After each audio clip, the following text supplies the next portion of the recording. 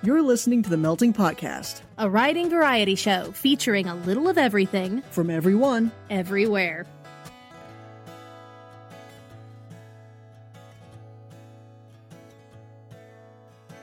All right, we are back with Ed Greenwood and the release of the first book of the Ed Greenwood Group publishing imprint, Hell Ma, Your World is Doomed. This is this is a book, everyone. This is quite a book. So if, I don't even know if you can give a quick rundown of the plot of it. I mean, Oh dear. I mean, yes, of course I can. Okay. Let me set the stage very gently. It is our real world.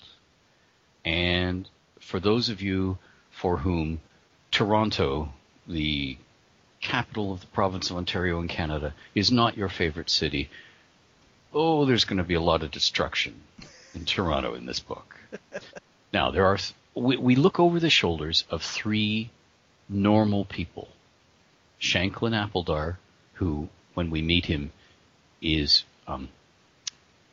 fulfilling shoe orders in a warehouse, making sure that, a pair of gentlemen's wingtip, whatever, goes out to the guy who ordered them.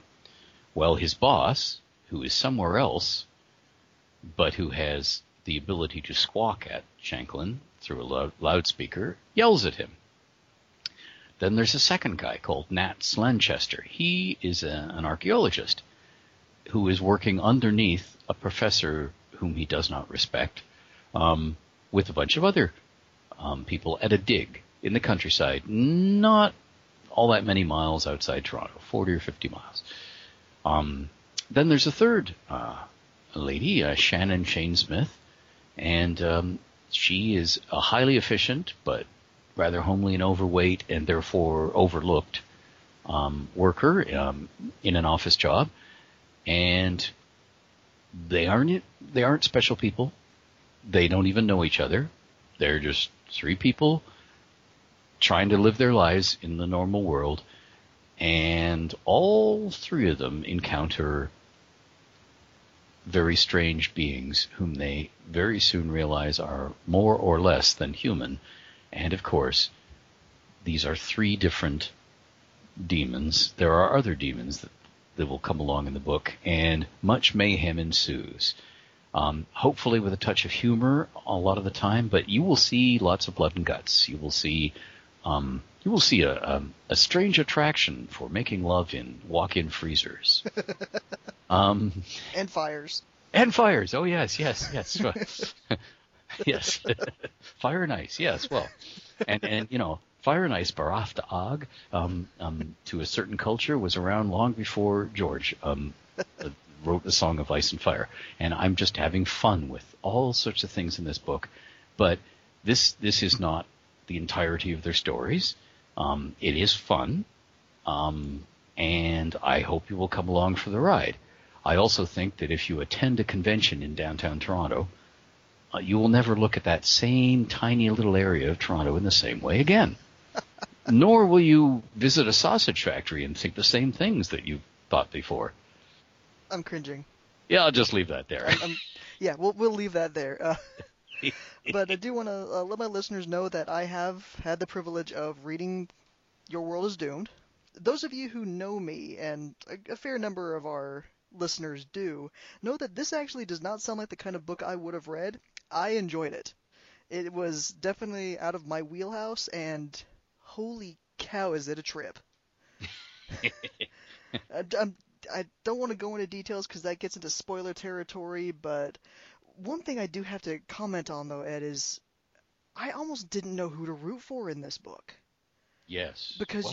you've got, like you said, you've got Nast, Shanklin, and Shannon. You've got the human side. You've got the daemons. But even among the daemons, there's two factions. So it's like, am I rooting for the humans, or am I rooting for the daemons in general, or am I rooting for one faction of them and the humans? I honestly almost couldn't fathom which were the protagonists and which were the antagonists. Because the humans kept getting in the way of the daemons. Yes, yeah, and okay. I think the best way to enjoy this book is to pretend you're watching a farce, a British drawing room farce, The Importance of Being Earnest, or one of the Noel Cowards, Blithe Spirits, or Private Lives, in which, doors open, people miss each other by 3 seconds, but the audience sees it all, and there's all sorts of eccentrics running around the stage. I think that's the best way to, just watch it unfold in front of you and go, what's going on? Oh my God. Oh, I can see this train wreck coming. Yes. Rather than to root for something. Now, the interesting thing, the first 3 Helmar novels are now done. They haven't all come out, but they're ready to go. And the second one is called Dragon Dreams by Chris Jackson. And the third one is called Blind Justice by Eric Scott DeBee. And I actually have the 4th and 5th novels sitting here in my hands. So, there's definitely going to be at least 5 novels coming out monthly, no matter what happens. But the reason I mention this is that number 2 novel concerns something in American academia, a university, largely in Boston. And there, the focus is completely different because you are getting it from the point of view of the humans, and in particular from one human, almost all the way through the book. And Eric Scott DeBee's book is very different from Chris's book. Chris's is quieter until all hell breaks loose, because it's academe. Whereas Eric's book is far more concerned with violent crimes and their investigation right from the beginning. So it's even stronger stuff than mine. Okay, but it again is told largely looking over the shoulder of one female human protagonist. So it's easier for the reader to say, oh yes, this is the traditional storytelling I'm used to. I may not know who to root for, but I think I know what side I'm on from the very beginning. Whereas mine is a bit more, what is going on? And of course, by the end of the book, transformations are underway as well. Woo-ha-ha! And it's going to be very different when we get to the second book, which I think is, October of next year, the 13th Helmar novel, which will probably be called My Talons in Her Throat. Oh, my goodness. Oh, dear God. Oh, jeez. Which probably isn't the throat that you're thinking of. That's one of the things because I actually am working on reading Dragon Dreams. So okay, I've got the arc of that too, and like you said, reading Chris's book is extremely different from coming off of reading Your World is Doomed. Mm-hmm. And I want that's the beauty of doing settings this way with the Ed Greenwood group. Instead of saying, okay, it's a formula, you're always going to see Indiana Jones do this, and there's nothing wrong with the formula. But what we want to do is say, okay, this is Helmar, and this way over here to the left is Helmar, and this way over here to the right is also Helmar, and everything in between is Helmar. So you don't know what a Helmar book is going to be until you start reading. You can start to guess if it's a direct sequel to one you've read before. Right.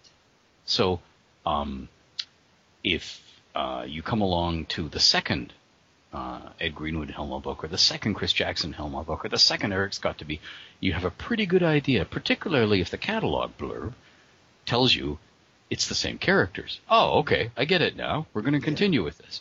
But if that isn't the case, then you don't know. I can tell you that the 4th and 5th books are definitely starting series. So for those of you who don't want to jump to different characters each time, you will be able to pick up on something that has continuity. And there will also be some cross-pollination. There will be some demons in particular that go from book to book, different authors' books. Maybe not as main characters. There'll be main characters in somebody's book, and they'll just have walk-on parts in other people's books. But in the same way that celebrities in our culture, say members of the British royal family, can sort of walk in and out of many other stories because they're seen in the background or they do something important and then they're gone again. Yes. That'll happen in our settings. Well, that's one of many things I'm finding so brilliant about this imprint is if you're like me and, the Damons really aren't that big for you, you still may find an author that you like who just clicks in that setting with you. And if you reading, just say, if you're reading one of your books in another setting and you absolutely adore it, and find another of your books in a whole different setting, give that a try. You may find something that you actually do love that is completely different. You'll end up discovering different authors that way. This is a web. Yes, it's a web. That's right. Yeah. And you are one gigantic scary ass spider in the middle of it. Thank you.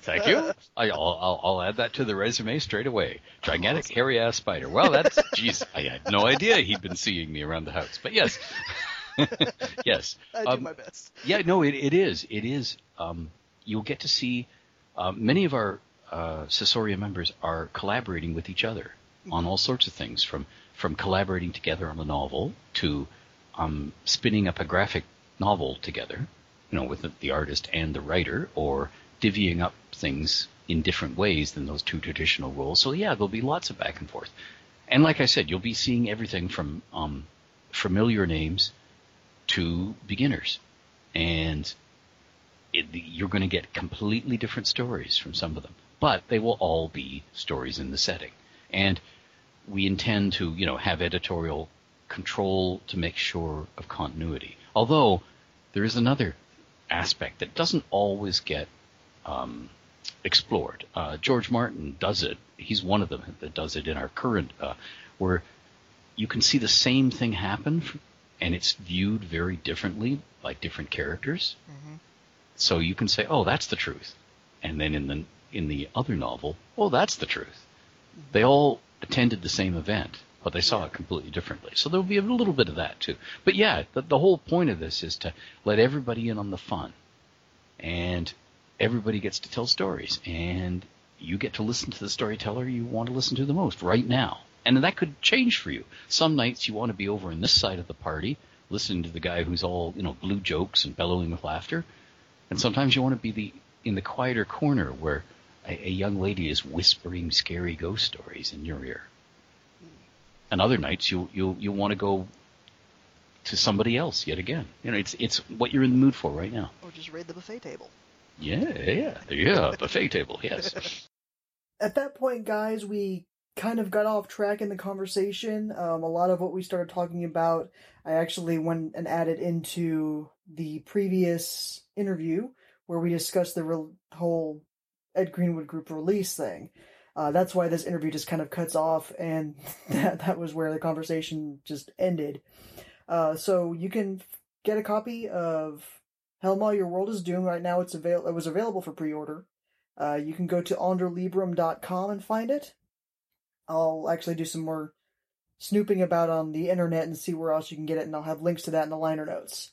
I hope you enjoyed this interview. You can stay tuned tomorrow for our regularly scheduled episode. And who knows, there may be more stuff like this in the future. So I hope you enjoyed the special episode. Thanks for listening. Thank you for listening to the Melting Podcast. You can check out our website with submission guidelines and current prompts at themeltingpodcast.com. You can also find us on Twitter @meltingpodcast. Or you can email us themeltingpodcast@gmail.com. The Melting Podcast is released under a Creative Commons Attribution, Non-Commercial, No Derivatives license, which means you're free to copy it and share it as long as you don't change it, don't sell it, and always link back to the website. Sound effects are by the Free Sound Project. And our theme is by Drew Rich Creek.